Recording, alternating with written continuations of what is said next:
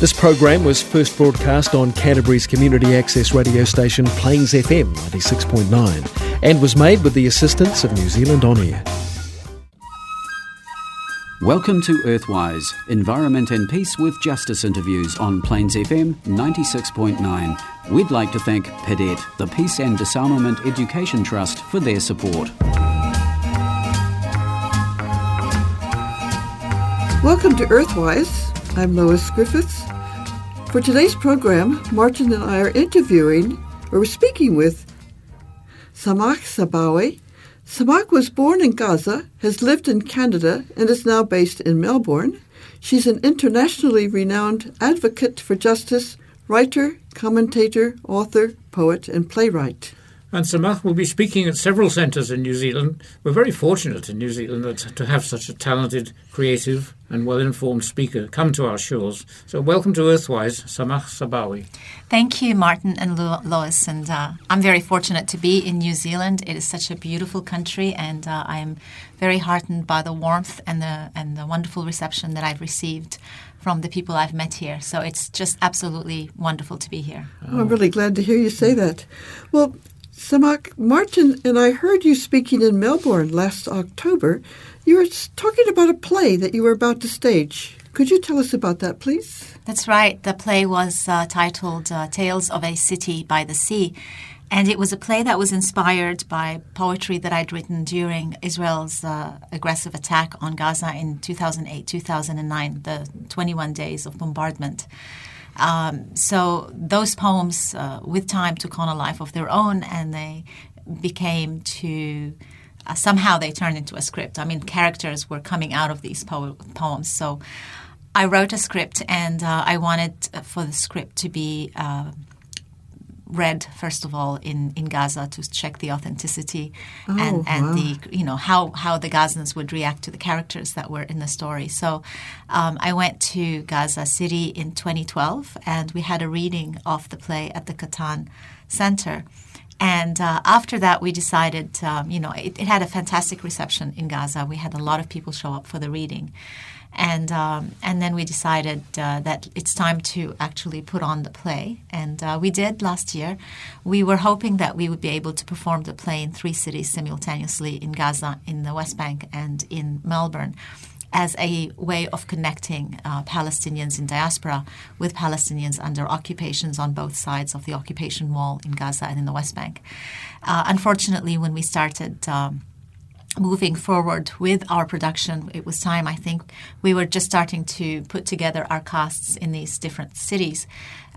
We were faced with the horrific beginning of yet another war on Gaza in July. 2012. Yeah. That was just last year when we were working towards putting on the production. And so, of course, our contacts in Gaza, our colleagues who were working on this project were not able to continue on with the story with us.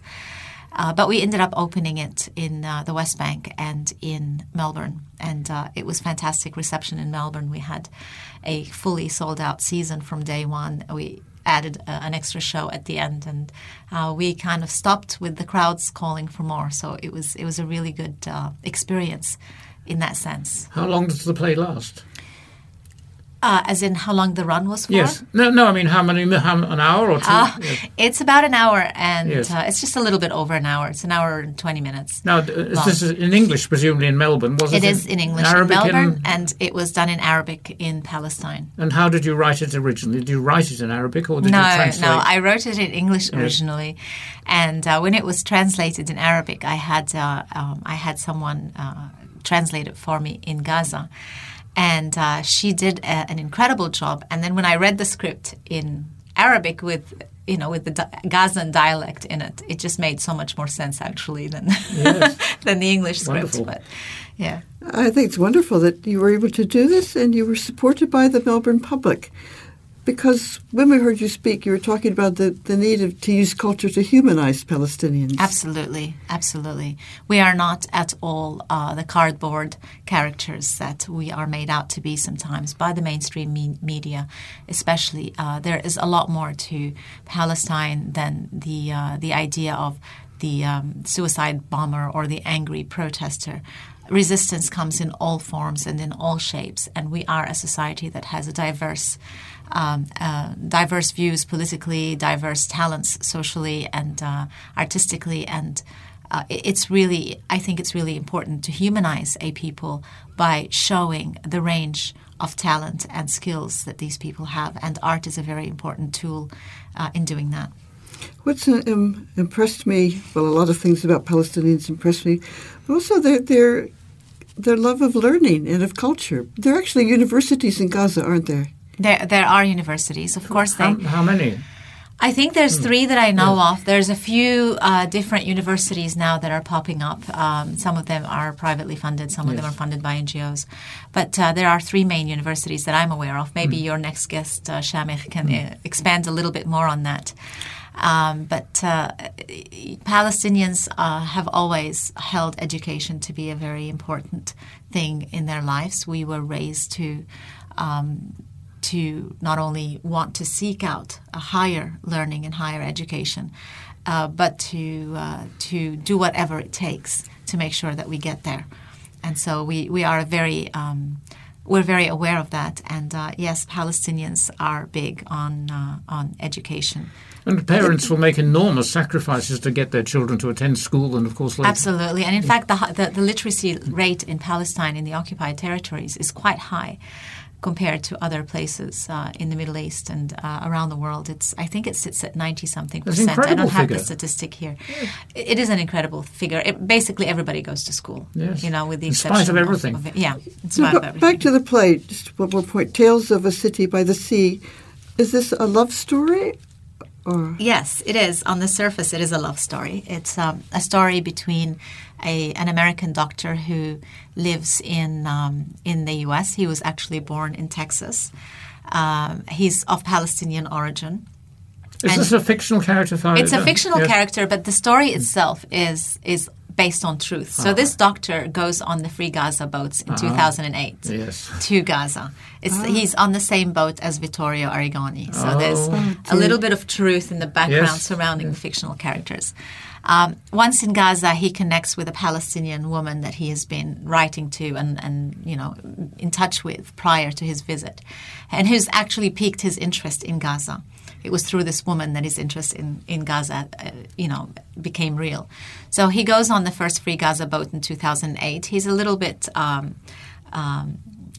not arrogant, but very confident about, we broke the siege, we came on 2 wooden boats and here we are. And he tells her on the beach heroically as they say goodbye, she says to him, you're never going to come back. He says, of course I'll come back. We broke the siege. We've done it once. We can do it again. I'll be back. And, off he goes to the U.S. and he tries to come back with his mom to ask for the girl's hand in marriage. And they get stuck at the Rafah border because the border is closed. Israel's turning away the boats. And as they try to figure out how they can be together, because their relationship has been on Skype for quite some time now, then the 2008 war begins on Gaza in December, and he ends up making the decision of using the underground tunnels to get in to volunteer at the Shifa Hospital. Yes. So he goes, and again, this is a real story. The 7 doctors that literally crawled for 7 hours in the underground tunnels in 2008 to get to Shifa Hospital and to volunteer because the borders were shut. So he happens to go with these 7 doctors in the underground tunnels, and he gets into Gaza. And I guess the rest of the story you'll have to see or read when the time is right. Quite poignant and quite moving. Page turning, and you've got to hear the end of the story. Yeah, it'll be published in a book with Canada Playwrights Press that we're working on early 2016. Yes. So you can read the play then, and I'm hoping also in 2016 that we will have a national and hopefully an international tour of the play. I was going to say, I'd love to see it myself. Yes. Now you're in New Zealand basically not to talk about your play. What is your main message? I mean, we've talked about the need to humanize Palestinians. What can we, grassroots citizens so far away, do for the Palestinian cause? I think we're at a time now where it's become apparent to a lot of people And I'm getting the sense that this is quite prevalent amongst the populations of many of the world, that Israel is acting in violation of international and humanitarian law when it comes to the Palestinians, that it is responsible for war crimes.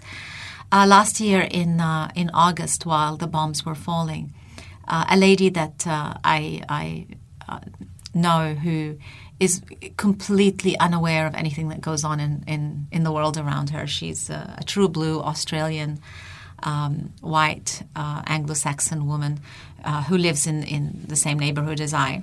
And, I was talking to her one morning, just small talk, and she says to me, I'm in such a bad mood. And I said, what's going on? She goes, the last few days I've been watching the news and I'm seeing these horrible things happening. I think it's the Israelis, they're doing something in this place called Gaza. Have you heard of the Gaza? Does she know? Do you know? No. Oh. And I'm like, have I heard of the Gaza? Oh, God, have I ever heard of Gaza? No. So, the knowledge is spreading. What's happening especially in the last war on Gaza was so horrific, and so it lasted for so long.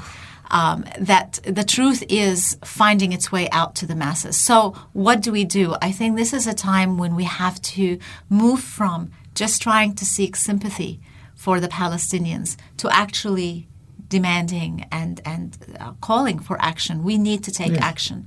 It's time for us to stop just doing, going around trying to get politicians to say, oh, really, I sympathize, I'm sorry for what you're doing, and saying, no, that's not what we want. Palestinians do not want sympathy. We want action. And this action, as far as the grassroots movements and civil society goes, has to be in them connecting to and understanding the mechanics of the boycott, divestments, and sanctions movement. As a person who lives in New Zealand or in Australia or in Canada, wherever you may live, you have a choice. You may not be able to change the world with what you're doing with your life habits, but you can at least have a choice of putting your money into something that will end up being part of a drone or a bomb that's going to explode and kill children or families, or using your money in a way that is not going to be doing that. It's your money. It's your decision. You are part of this. No matter what you think, we are all part of this global structure. And so finding out about what products, what companies are responsible for these horrible violations of human rights and international law, and making sure that you are not spending money, at least your own money. I mean, you may not go and change the world, but at least don't put your money into something that's going to be part of this criminal regime. I heard the last few days in New Zealand that there were a few groups that were planning a SodaStream campaign. And that's a great example of, showing how we're connected to the occupation. SodaStream is being sold in stores all around New Zealand and in Australia as well. And this is a company that functions in a settlement in land that is being stolen at gunpoint from the Palestinian people. And it is violating ethical and moral standings of all good people, when you think about what Israel is doing. And it's not even a necessary item to have in your home. This is something, if you do not buy SodaStream, you're not going to die. You're not going to be sick. You're not going to not be able to use your computer. There are things on that Israel manufactures that, that are difficult to boycott. But where there are alternatives, and where you're talking about something like Dead Sea minerals, for example, cosmetics, and something like a SodaStream machine, at least have the decency not to put your money into these things. And that is really, where our thinking needs to go. And of course, always write to the media and write to your MPs and let them know that it's time to take a stand. Of course, these firms are fighting back, aren't they, with their own propaganda. They're saying, we've moved out of the settlement now, or in Israel itself. I mean, SodaStream is a case in point. And they don't have a point, really, do they? Because they're still using the same product, the same labour and everything. And Exactly. And Israel so, you just continue to raise awareness around this issue and, make sure that you're not falling for for their propaganda and for their rebranding attempts. Yes. At the end of the day, what we want for there to be peace for the Jewish people in Israel and for the Palestinians. And we're not going to get there if we're walking through a fog of lies and propaganda. Mm. We have to be clear on everything, and we have to be unequivocal and unhypocritic when it comes to, examining the issues over there and who has responsibility for what. You're listening to Earthwise, broadcasting in Christchurch on Plains FM 96.9, and in Hamilton on Free FM, and in Waikanae on Coast Access FM. Today's guest is SAMAH SABAWI, who was born in Gaza and lives in Melbourne. You might be interested to know that Martin and I have kept in contact with what's called a super fund here. Mm-hmm. It's a compulsory pension fund, which helps elderly people like us. Oh, it's got enormous capital. It's over 30 billion now. It's a government run over many years. But they have withdrawn from Elbit, which I think is very positive. Yeah. They still invest in G4S, which I think is a campaign that we want to run. And lots of Israeli banks too. They still invest in those. Wonderful. Yeah. But we're not trying to pressure them. They keep hearing from us. But yeah, and that's the kind of action that will ultimately bring change, because we do want to bring change to the region, and especially to Palestine, Israel. So that's really important. And of course, Israel 48, the original Israel, is really no more... can't get off the hook just to try and say that's not Palestine, that's Israel, that's us. They can't get away with that, can they? I mean, the policy is being done in Israel itself, and second-rate citizenship for Palestinians there in Israel. Yeah, look, and really that argument comes up when people say that, only boycott settlement goods, but don't boycott Israeli goods. Well, the way the boycotts work is you boycott whatever you can. Yes. And you do whatever you can, you join whatever campaign you can. So it's all right to boycott settlement goods only, as long as you're not just... What is not okay is for you to say it's not okay to boycott Israeli goods. Mm-hmm. Do what you can. But you cannot separate Israel's responsibility or exonerate Israel of its responsibility for the settlements. The settlements do not exist in a vacuum. They did not fall from another planet and land on a hill in the West Bank. These settlements are funded by the State of Israel.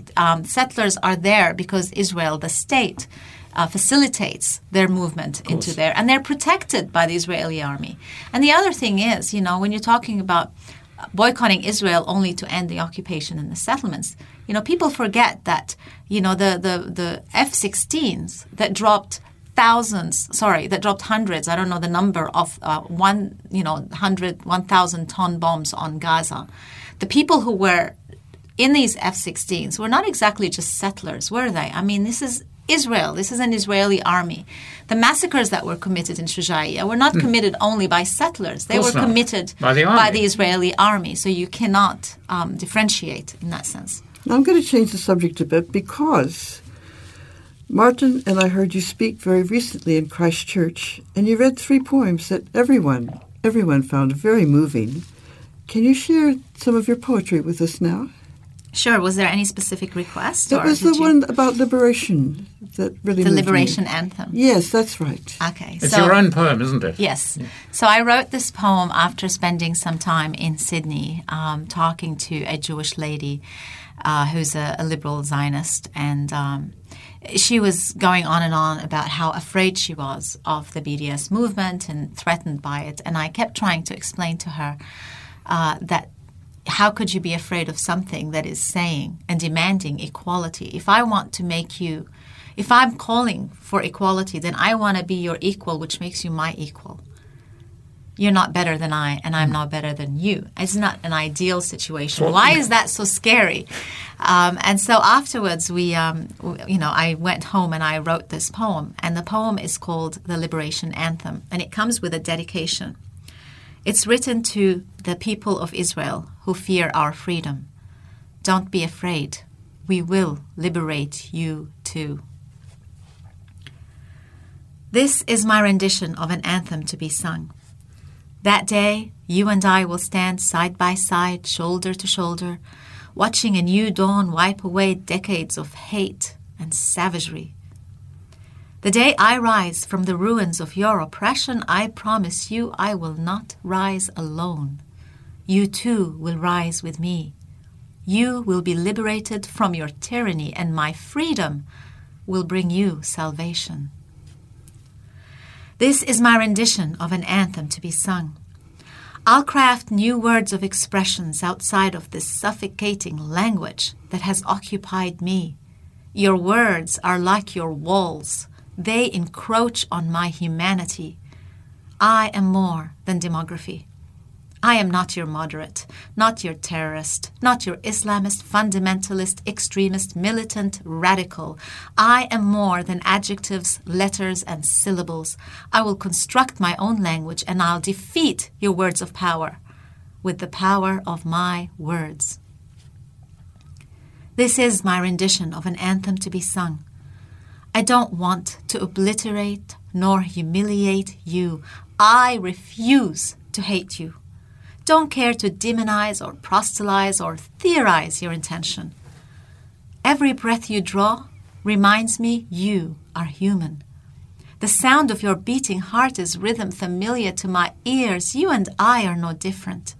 We are made of blood and tears. This is my rendition of an anthem to be sung. I will rise and soar above your matrix of control, and with the strength of my will, your walls will fall. And this concrete that segregates us, we can use it to rebuild homes.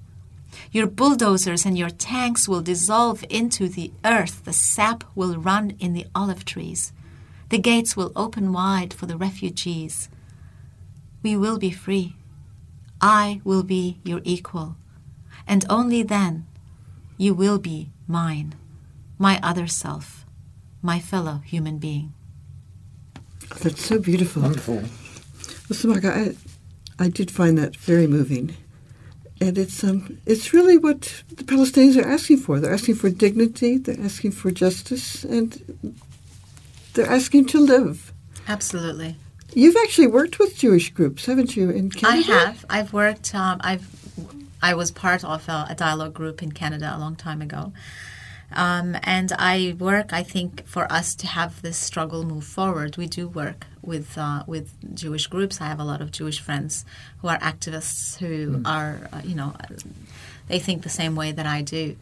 And I think together one day we will create something beautiful where nobody has to be afraid of being obliterated. But there's a lot of work to be done before we get there. There is, isn't there? Yeah. Well, thank you so much for talking to us, SAMAH. I thought we would... Well, first of all, I just want to finish by reminding people of an important event coming up. You might be aware that the National Day of Action against the TPPA is March the 7th. We'll talk more about that next week. So do tune in again next week. And we'll finish now with a beautiful strand of music of Massa by the Palestinian musical group Le Trio Joubran.